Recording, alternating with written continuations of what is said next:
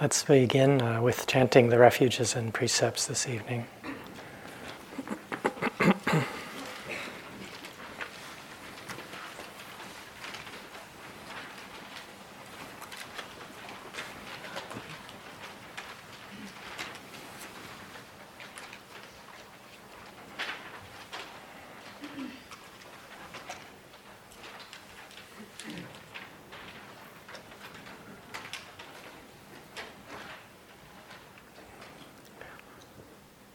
Namo tassa bhagavato arahato samma sambuddhassa. Namo tassa bhagavato arahato samma sambuddhassa. Namo tassa bhagavato arahato samma sambuddhassa. Buddhaṃ saraṇaṃ gacchāmi, Dhammaṃ saraṇaṃ gacchāmi, Saṅghaṃ saraṇaṃ gacchāmi, Dutiyampi Buddhaṃ saraṇaṃ gacchāmi, Dutiyampi Dhammaṃ saraṇaṃ gacchāmi, Dutiyampi Saṅghaṃ saraṇaṃ gacchāmi, Tatiyampi Buddhaṃ saraṇaṃ gacchāmi, Tatiyampi Dhammaṃ saraṇaṃ gacchāmi, Tatiyampi Saṅghaṃ saraṇaṃ gacchāmi. Panatipata veramani sikkhapadang samadhiyami. Adinadana veramani sikkhapadang samadhiyami. Abrahmacharya veramani sikkhapadang samadhiyami. Musavada veramani sikkhapadang samadhiyami. Sura meraya majapamadatana veramani sikkhapadang samadhiyami. Vikala bhojana veramani sikkhapadang samadhiyami. Nacha Gita Vadita Visukadasana Malaganda Vilepana Dharana Mandana Vibhusanatana Veramani Sikkhapadang Samadhiyami. Uchasayana Mahasayana Veramani sikkhapadang samadhiyami. Idame silam magapalanyānasa pacayotu.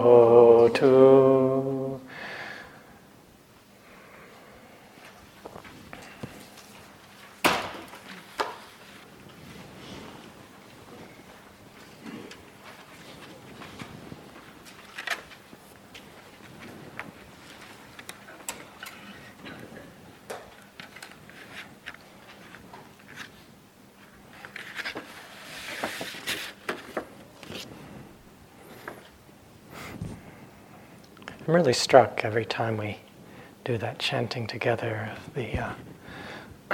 There's a power and beauty there that I find very inspiring. That, a group like this coming together dedicated to living as harmlessly as possible. That's rare and beautiful.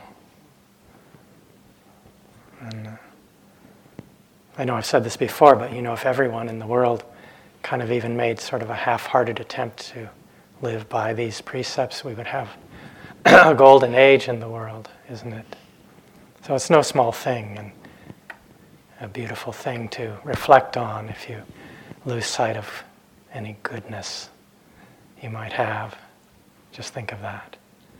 Great goodness there.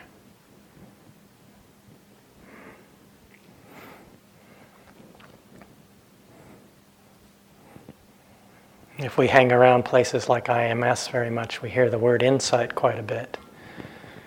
This is the Insight Meditation Society. And the practice that most of us are doing is called insight meditation. And we might ask, what is this? What exactly is this thing we call insight? What is that pointing at? It's a common enough word. It gets used a lot, not only in places like this, but it's used all over. Common word in English. Sometimes I like to look words up in the dictionary to see what the definition is there. And I looked up insight. There are two definitions that are actually quite interesting. The first one is it's described as the power or act of seeing into a situation, kind of penetration. And the second definition is the act or result of apprehending the inner nature of things, or of seeing intuitively. And there's a lot in those two definitions. And they point really quite directly to the nature of our practice here. Because in our practice we do start to really see into the situation. And we do drop below, penetrate below the surface appearances of things. And what we're interested in is apprehending the inner nature of things. And the seeing or knowing that arises through our practice is on a very intuitive level. That's the level of the arising of wisdom. And so this translation of the Pali word vipassana as insight is actually pretty good. And in the Pali Text Society, Pali English Dictionary, they add the nuance of there being a quality of an inward vision and an introspection involved with this word, vipassana. And so all of these definitions, these understandings point really to our practice. Because what we're interested in here is seeing directly into the nature of things, below, beneath, penetrating beneath, dropping below the surface appearances. And we do this through the exploration of our own mind and body. That's the field of our exploration, you could say. And a lot of the time we tend to live in the world of appearances, in that realm, you could say, more on the surface of things and in the realm of concept. So with a lot of the world, that's how we live. And we often can take for granted that that's the whole picture, that that's all there is there.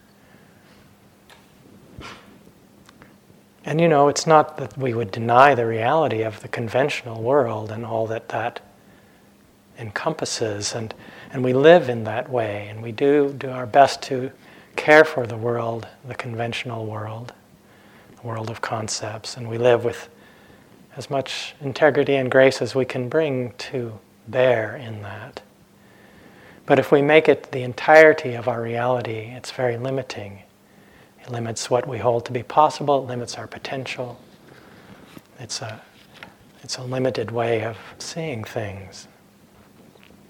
But with this practice, as we cultivate mindfulness, we connect directly with life, free of that conceptual level, below that. And we touch the universe in a very direct way. Through this exploration of nature, we're just observing natural processes as they manifest in our mind and body. We're just seeing the nature of things, below our concepts about it. And this exploration, we let go of everything we know. All of our ideas about the world, everything that we believe to be true about ourselves, about the world. But then we might ask ourselves the question, well, what is it? Just what am I supposed to be seeing here? What is this insight? What is this inner nature of things? And our experience of something that we might call insight is quite different at different times. Different times in our practice, different ways that it appears to us. And it happens in different levels. And as our practice unfolds, it manifests in different ways. And we might hear ourselves say, I had a deep insight into something. We'll name something there. And in the individual meetings, I hear this often. I had an insight into whatever it might be. And sometimes we do see into some patterns of conditioning. We may feel that we have seen deeply into some entrenched mental pattern, emotional pattern that has been playing out in our lives for a long time, and we feel that we see into that, some habitual way of reacting in the world, and we feel like we have an understanding there, an insight into that. We might feel that we started to see into our fears, understand why they arise, and see more deeply into some aspect of our emotional world. Maybe we uncover places where we've been feeling blocked or some numbness there.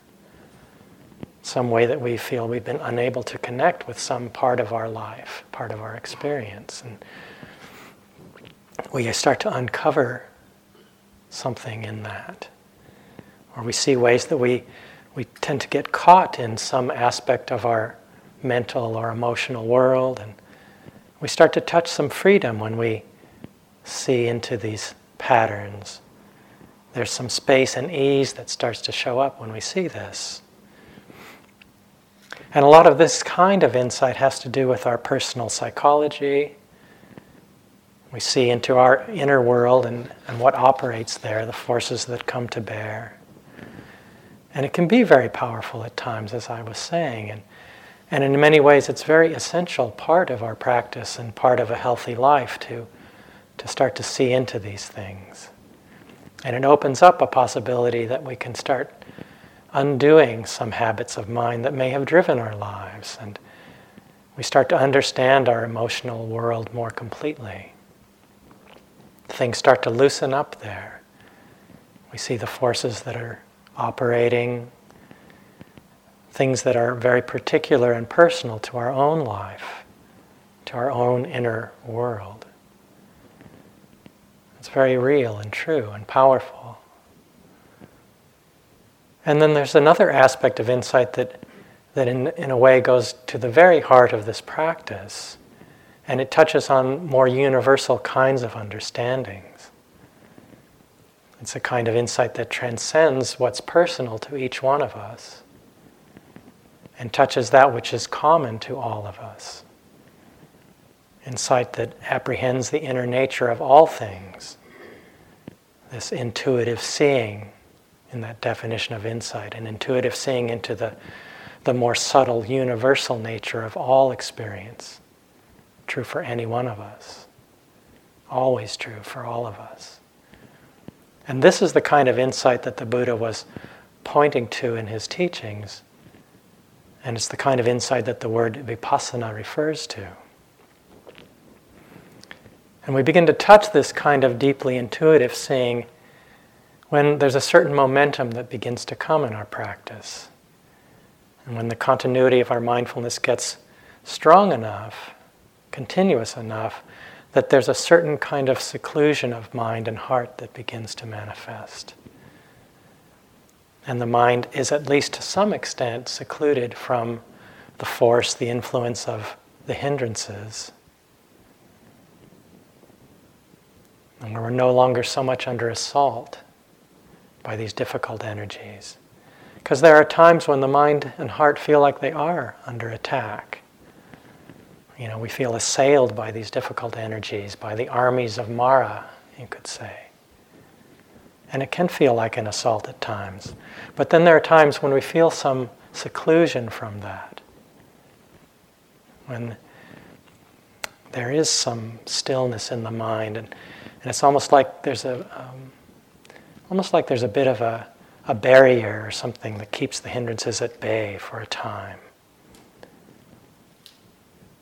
There's a kind of stability that comes in the practice when the mindfulness is continuous enough, there's enough momentum that the attention flows. The mindfulness starts to really flow. And there are two mental factors that begin to really become stronger at this point in time, called initial and sustained application of mind. Sometimes they're called connecting and sustaining. The Pali words are vitaka and vichara. And when these factors become strong, the mind does settle into more of a kind of stability, where it tends to rest, to settle more easily on whatever the object of our attention might be in the moment. And when it does get pulled out or lost in experience, and this still happens, of course, it tends to come back to this resting stability more easily. It's as if it's drawn back into connection with experience, with the object of attention. And one way we might see how these factors operate, come into play, is in terms of the initial contact with anything that comes up in experience. Our attention is drawn to something, maybe you could say like a sensation in the body or a sound that arises. There's that initial sound. Let's say the striking of the bell, I'll ring the bell. There's the initial sound. And then there's the sustaining with the vibration there as it continues.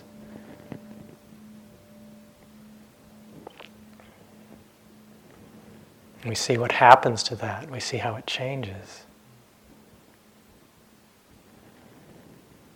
So this kind of initial and sustained, this connecting and sustaining, can become strong when our attention is with a single object, like our anchor, say, with the breath, hearing, the body, or with changing objects, a more choiceless kind of awareness, where the connecting and sustaining happen in a very momentary way. They connect over and over. But there's still that quality of connecting and sustaining there. It can be with changing objects. It can even be with the quality of awareness itself. And whatever the object, the key is this continuity of mindfulness, whether with one object or with changing objects. And when there is some cultivation and strengthening of these factors, and the mind does become secluded to some extent from the hindrances, then there's an important shift that starts to really happen in our practice, where we start to very directly experience the three universal characteristics, common characteristics of everything, of all phenomena. The characteristics of anicca, dukkha, and anatta, which you've heard. We've been talking about these pretty much the whole retreat, isn't it? In his book, In This Very Life, the teacher Sayadaw U Pandita he kind of elaborates the definition of the word vipassana in a way that sheds some light on these understandings, how they manifest directly in our experience and in our meditation. He says this: the word vipassana has two parts, vi and passana. Vi, or we, refers to various modes, and passana is seeing. Thus, one meaning of vipassana is seeing through various modes. These various modes, of course, are those of impermanence, suffering, and absence of self. A more complete translation of vipassana now becomes seeing through the modes of impermanence, suffering, and absence of self. So you could say that what we start to do, we start to see or look at our experience through these lenses, through the lenses of impermanence, through the lens of unsatisfactoriness, through the lens of not self, of corelessness. We use that as a way of looking at experience through those qualities. And we talk about these, we've been talking about these a lot. You hear about them over and over. And we may think, well, we understand that. We've heard teachings, we understand what these are pointing to. But often what happens is that we take them on as a kind of philosophical stance, or as a kind of belief or a Buddhist tenet that we have adopted. But in our practice, especially when this continuity of mindfulness is really strong, then there's this direct knowing, this direct experiencing of these truths. We see them arising and playing out very directly in our own experience. It's not something that we take on because it's a Buddhist understanding that we're supposed to know. We see them directly in our own body and mind. And they can show up in various ways. The experience of impermanence, for example. Sometimes it's really obvious, sometimes it's more subtle. We could bring our attention to the changing postures of the body. If we look, we're changing postures throughout the day. This is really obvious, isn't it? It's nothing arcane or hard to see there. Maybe during the sitting practice, we're kind of stable for a while. But the rest of the time, there's this constant shifting and moving as we change postures. We sit, we stand, we walk, we recline. We do everything in between those postures. And this mindfulness of this is described in the first, in the Satipatthana Sutta, and as part of the first establishment of mindfulness, this kaya nupassana, mindfulness of the body. This is one of the ways one knows the postures of the body. And it's a mundane, everyday experience. It's nothing esoteric there. But the Buddha used these kinds of experiences as vehicles to point to profound understandings, to lead us to something really profound. A very simple aspect of experience, like changing body postures, can lead us to seeing the truth of impermanence. We see it's true, it's always changing. And seeing this leads us to relinquishment, to a kind of letting go. And from that we gain freedom. We can see impermanence manifesting in our experience of the breath. Many of us are using the breath as a kind of anchor. We're spending a lot of time there. We've seen a lot of breaths over the course of the retreat. Again, this is part of this teaching on the first foundation of mindfulness. But then we start to see, well, each breath is different from each other one, different from the previous one. They may be long or short, shallow or deep, coarse or fine, gross or subtle. They're always changing there. Each one is different. And with these factors of connecting and sustaining, this application of mindfulness in this way, we get very close to the breath. And sometimes our attention is just resting right within the breath. And we see each one is totally unique. There's nothing but change there. We can get so close to it that we begin to see subtle changes just within each part of the breath, within an in-breath or an out-breath. At times we get so close that the idea of breath drops away altogether. And it's just this process of changing sensations. We can see impermanence in terms of sensations in the body. The shifting dance of the elements.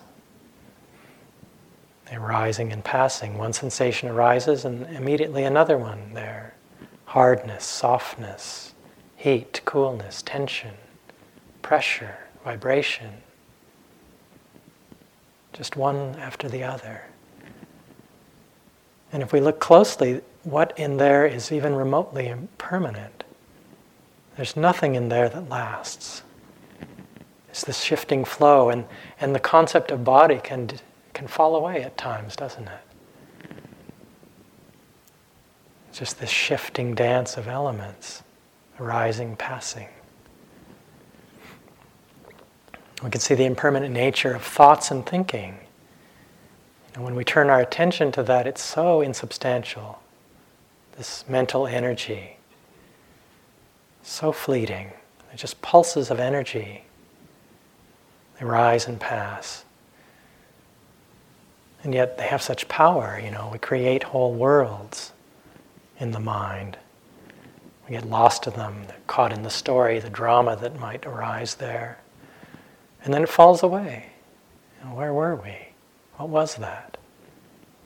That world we inhabited for that time. It seemed so real. And then it's gone. It doesn't last. We start to see the truth of dukkha, the noble truth of dukkha, when the mindfulness is strong in this way and connecting and sustaining are strong. We see this unreliable, unsatisfactory nature of all of our experience, of everything that arises. And sometimes in our practice it can feel like this is all we're seeing. Sometimes it shows up as just one unpleasant, painful feeling after another. Burning, itching, hardness. Times we can get very interested in these sensations, even if they're strong and unpleasant and difficult. We can stay with them and observe them for a time. And if we do so, we see that they're not solid, that they're also in a constant state of change. Heat may arise, and then it transforms into pressure, and then throbbing, pulsing. And that changes its texture and its shape and its intensity. It can disappear and come back. It may break up and go away altogether for no apparent reason. But it can be difficult when we're seeing into the truth of this unsatisfactory, unreliable nature of things. We see it in terms of the body, the mind, the heart. It feels like there's nothing there that we can turn to for any kind of satisfaction. None of it seems reliable. It's not dependable. Even things that we usually enjoy, they lose their reliability, their dependability when we're seeing this truth of dukkha really clearly. Sometimes we feel this most clearly when objects are passing away.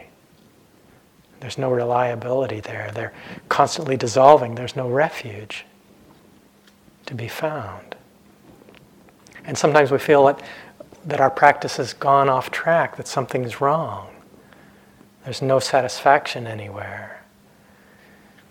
And we need to really remind ourselves, it's helpful to remind ourselves that we're seeing this truth of dukkha, we're opening to this, seeing this noble truth directly in our moment-to-moment experience, that there's nothing wrong, that it's not a mistake. And that the experience of dukkha is itself dukkha. It's unsatisfying in and of itself. We don't want it to be that way. We want it to be more fun somehow. But dukkha's kind of a drag, and seeing it is also kind of a drag. At times it can really not be a lot of fun. But we need to remember that opening to this truth, that there's a reason, it's a good reason, it's an essential part of the path, it's the heart of the path. This goes to the heart of the noble truths, understanding this. And it really leads to deconditioning our tendency to grasp and hold on to experience. We feel this dukkha and we want to naturally let go. If we open to dukkha and then we see the cause of it, this holding on, this grasping, this clinging, we see that and the mind starts to let go. We start to touch and directly see this truth of anatta, this coreless, uncontrollable nature of all things. We see this directly for ourselves. We see that there's nothing in this flow of experience that is controllable, that's amenable to our will, that we can make be the way we want it to be. We can't make things be how we want them to be. We can't have it go the way we want just by wishing or by some act of will. We try this, don't we try it? We try it over and over. It doesn't work. We say, let me only have pleasant feelings in this body. Let me have only peaceful thoughts and really groovy mental states. Or let me have no thoughts at all. good luck. It doesn't happen. I mean, we're still holding out hope, aren't we? We'll be able to get it to be quiet in there. You know, we're minding our own business, everything's going along, and then just out of nowhere, the theme song from some silly TV show that we saw in our childhood. A horse is a horse, of course, of course. And no one can talk to a horse, of course. Okay, you have to be kind of my age and grown up in America to get that. Oh, Wilbur. You know, or we're watching reruns of My Favorite Martian. Or Leave It to Beaver, you know. Did we ask? These things happened to me kind of recently, let me tell you. This is a recent experience of mine. You know, did we ask for that? Did we make that happen? You know, is there any way that we can say that we're in control of that? You know, this body, this mind, they follow their own rules, don't they? Things unfold according to their own nature in this mind and body and heart.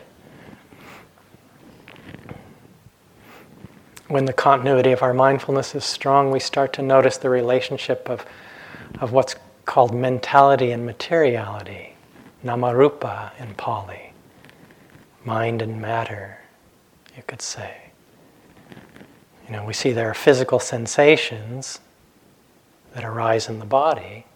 It's materiality manifesting in physicality of the body, and these elements arising. We see that. And then there's the mind knowing that. And we start to see that these are distinct and separate aspects of experience. That one arises in response to the other. There's this feeling in the body, sensation there, and the mind knows it. We see they're not the same thing.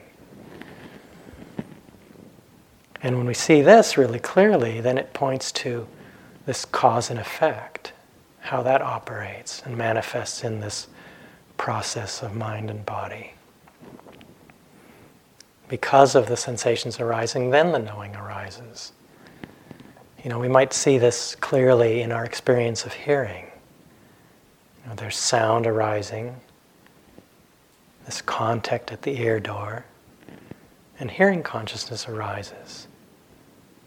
Ring the bell again.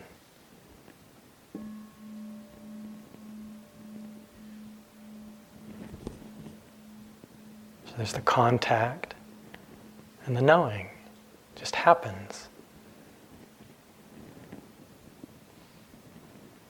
Mind and matter. We might notice intention, this volition, intention in the mind. Intention arises, the intention to move, for example. The intention arises as we're paying attention to the changing postures of the body, for example. We see the intention to move. And then the body shifts posture as a result of that. We see that in a way our experience is just this flow of cause and effect. Because of this, then that. It's not that we're controlling it and making it happen. It just happens on its own. We might connect to this truth of not self through the perception of change itself. We see change really closely in the ways that I was talking about. And we see that there's nothing that lasts long enough to be called a self in that. It's just this flow of change. What in there lasts long enough that we would say that's a self or a core or something that permanent that lasts. Maybe we could suggested this to some people, take a period of time where we let go of every kind of doing. We really let go of anything that we might call our practice. Just drop the notion of what we talk about, we're working with this or working with that. Just let go of that. Just go from doing to being. Just sit without doing anything at all. It's the hardest kind of practice, probably. But if we do this, we just let go of everything in that way. What happens? Does experience stop? Does our life, this flow of life, does that come to a halt? If we just don't do anything? It doesn't. It still keeps happening. And there's nothing really that we need to do about any of it. We can sit back, relax, and not hold on. That's what we do. It just comes and goes by itself.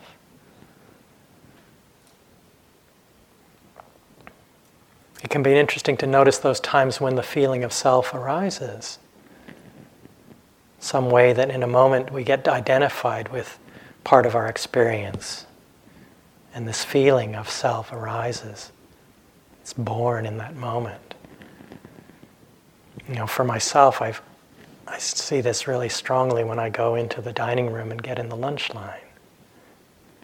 It's a great place to watch this self come into being. We're cruising along, we're with the flow of arising and passing sensations and empty phenomena rolling on, and then we step into the lunch line and whoa, there we are. Big as life, twice as real. The self takes birth in that moment.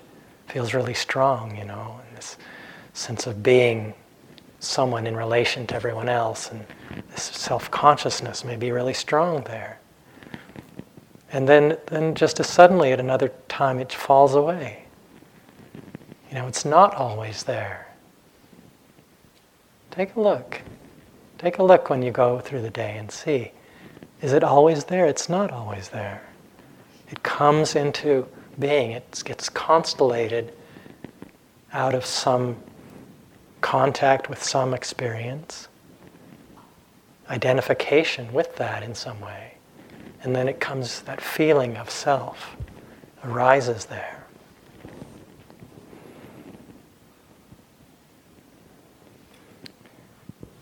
And it's important to remember, I think we forget about this, but seeing these truths, the unfolding of that in our experience, it's not all that clear to us in the moment.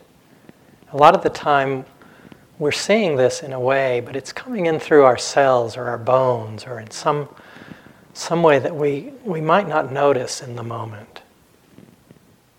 We might not see that this process of seeing into anicca, dukkha, and anatta is happening in the moment. So really remember this. It's important because we think it should be clear and obvious to us all the time, and it's not. From the middle of our meditation, our retreat, it's hard to know what's going on, and it's really important because we have such a tendency to evaluate and to judge our practice from within it. It's very tempting to do this. We do it, we get caught in that. But we really have no idea, and our assessment is almost always going to be wrong. And really all we have to do is just stay steady, keep the mindfulness flowing. Keep the momentum going with a gentle persistence. Just the willingness, just come back. Just come back. Just right now, just this. Because we don't know what's going on. And there's ways that we're learning things and learning about these truths that we won't see until maybe we reflect on it later, or we notice that the effect of that has manifested in our lives in some way. Something has fallen away. We couldn't say when that understanding came. There's this description, I think it's from Suzuki Roshi, of what the practice is like, and I've mentioned this to a number of people in individual meetings. He said, if you go outside and it's raining, pouring rain, and you stand in that, you just get soaking wet, and you know it. You're soaked.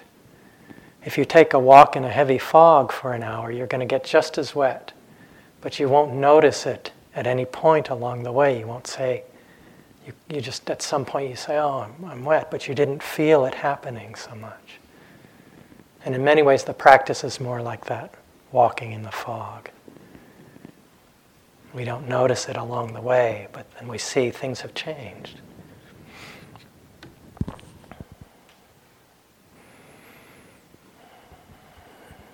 And as our practice continues and this momentum gets really, really strong, and less effort is required, and little or no effort at a certain point, the practice starts to do itself. It feels like it's doing itself.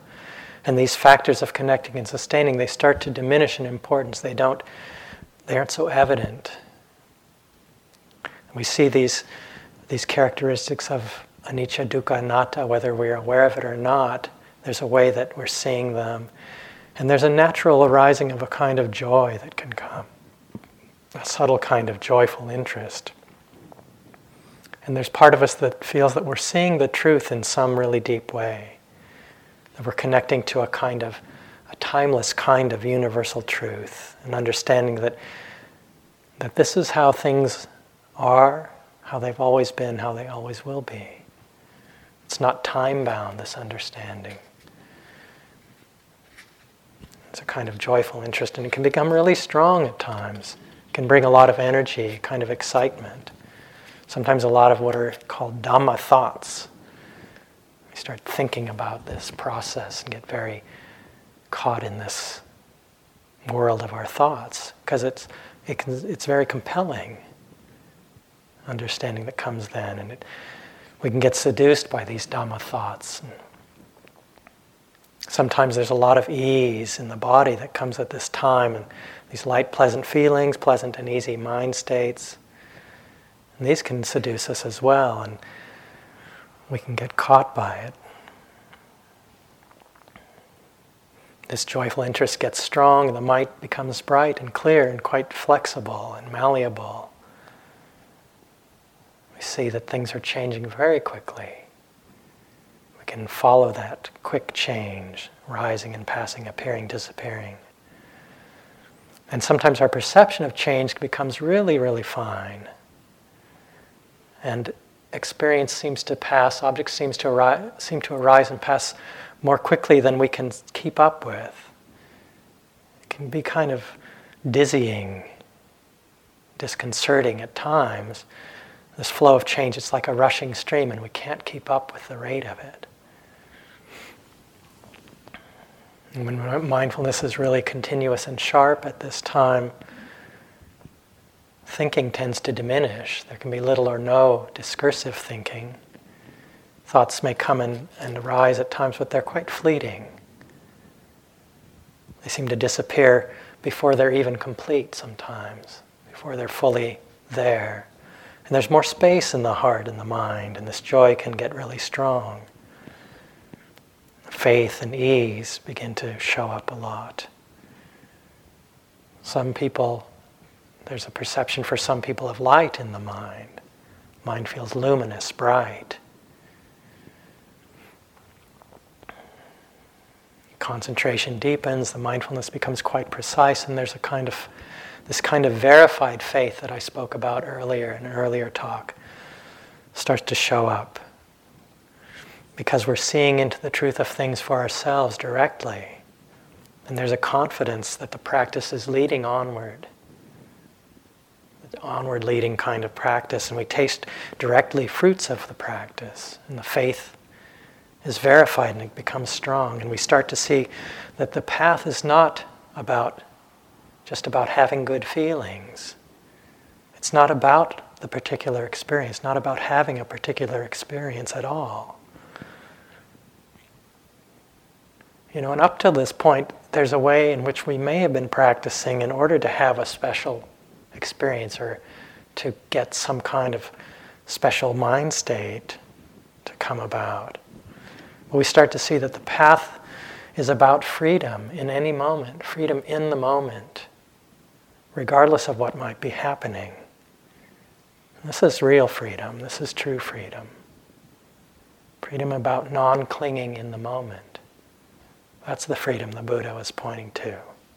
Non-clinging to any state, no matter how beautiful, sublime, pleasant.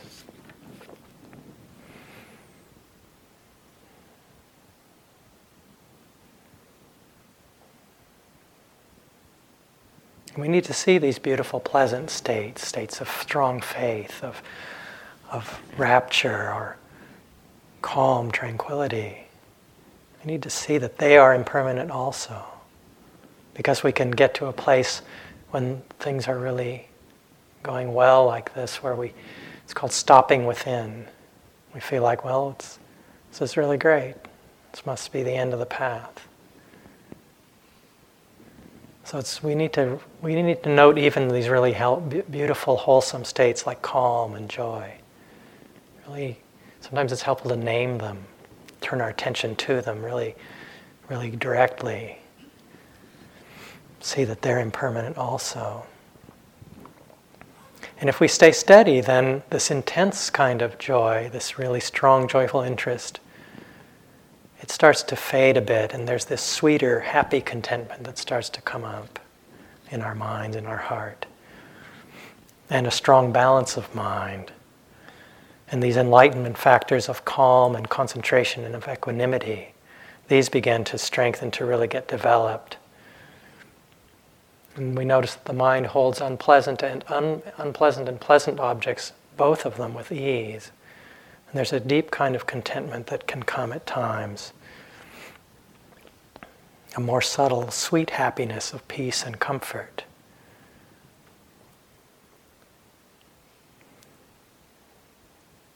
And as we continue to notice the rising, passing, change of flow of objects in our experience, sometimes the beginning and middle parts become less distinct. There's a point where we start to notice the endings of things more clearly. And we get to where we see only the endings of things. We start to perceive this continuous dissolution of phenomena. And it seems like things are disappearing as soon as we notice them. We just notice them falling away. That's what we see, is that disappearing. Sometimes it seems as if our body is just not there at all. All we see is this flow of sensations continually falling away, falling away. And it can be kind of difficult at this time. We can get worried. Because this happy comfort we may have been there, that starts to disappear. And this dissolution, this falling away, this disappearance of things, it can be disconcerting. It seems that before we see the next object, it's already gone. It's already gone. And there's another one going. And the concepts that we've held on to start to become less distinct, may disappear at times, head, body, arm, leg, start to fall away. And it's difficult to say where anything is happening. Can't pin it down. We just see it's all dissolving, it's all disappearing. And we can feel like our practice is just falling apart. It's out of control and there's nowhere we can stand there. It can be scary a little bit.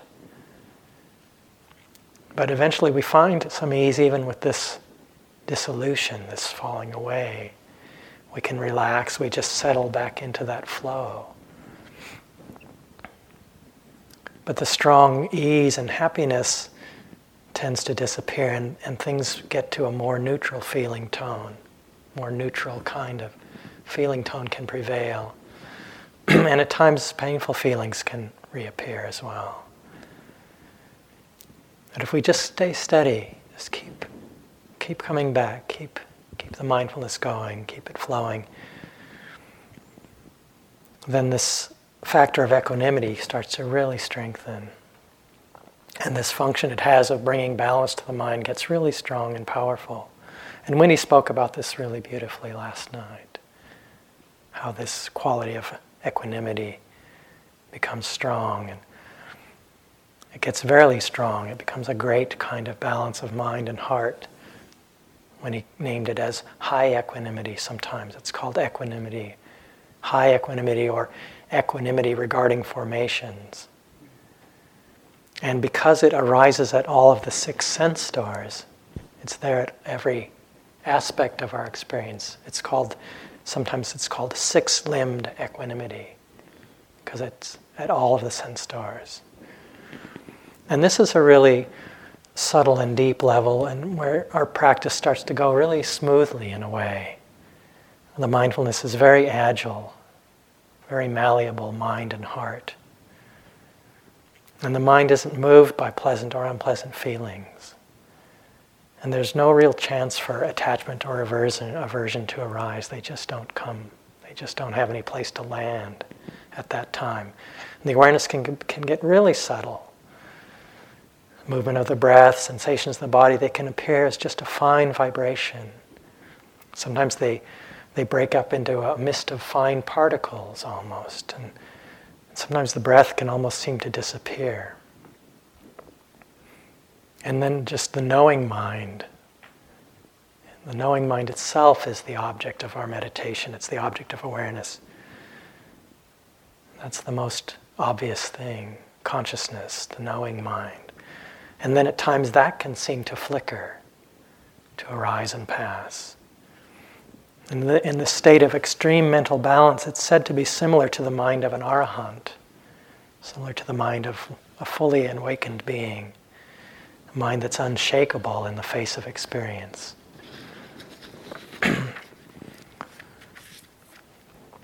It's a kind of perfect equipoise, you could say, and it's beautifully expressed in this description of the Buddha to be, the Bodhisattva on the night of his awakening, enlightenment, when the Bodhisattva was sitting under the Bodhi tree and he was assailed by the armies of Mara, all the weapons and the seductions, and finally the weapon, the army, Mara, appearing as doubt.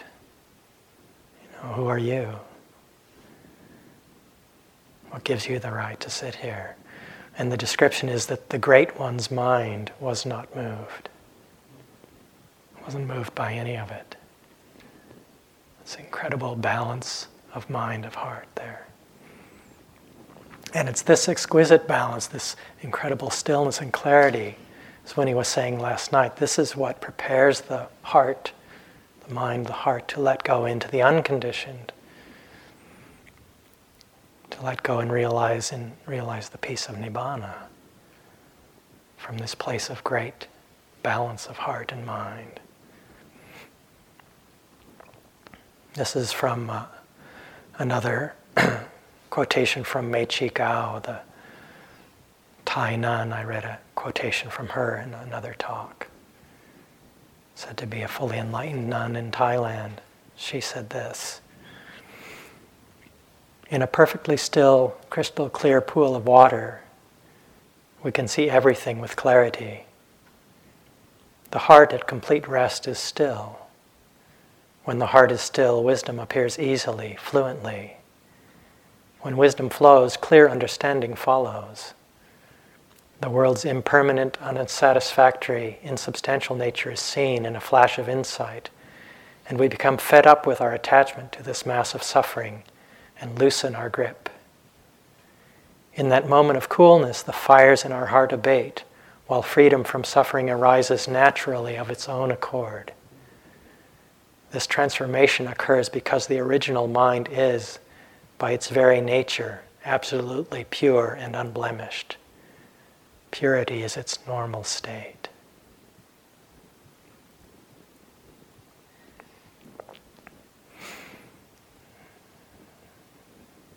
So I'll end this evening with an excerpt from the Four Quartets by T.S. Eliot from Little Gidding. It'll be familiar to some of you. We shall not cease from exploration, and the end of all our exploring will be to arrive where we started and know the place for the first time.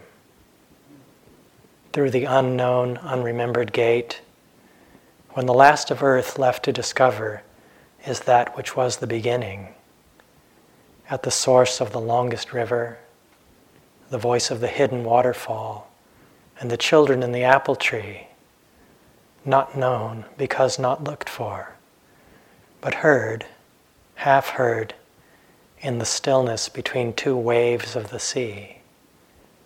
Quick now, here, now, always, a condition of complete simplicity, costing not less than everything. And all shall be well, and all manner of things shall be well.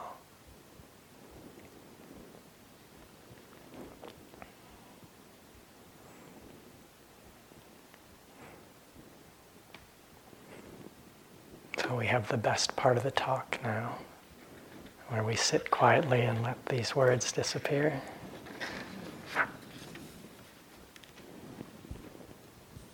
That's where the real teaching is.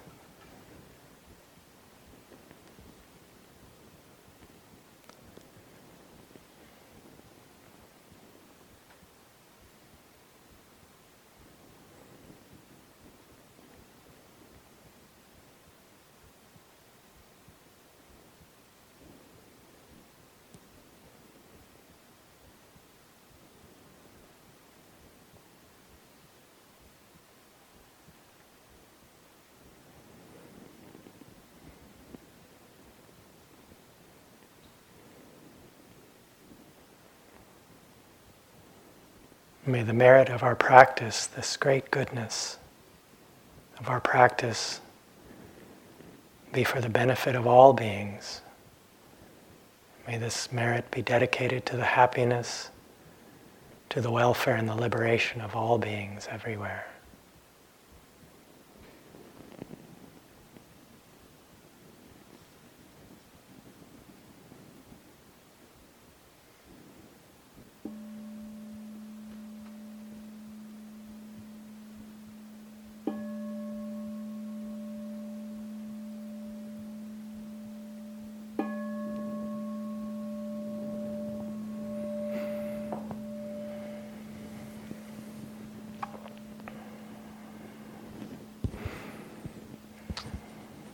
Thank you for your kind attention.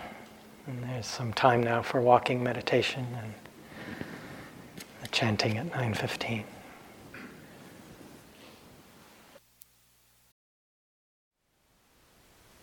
Thank you for listening.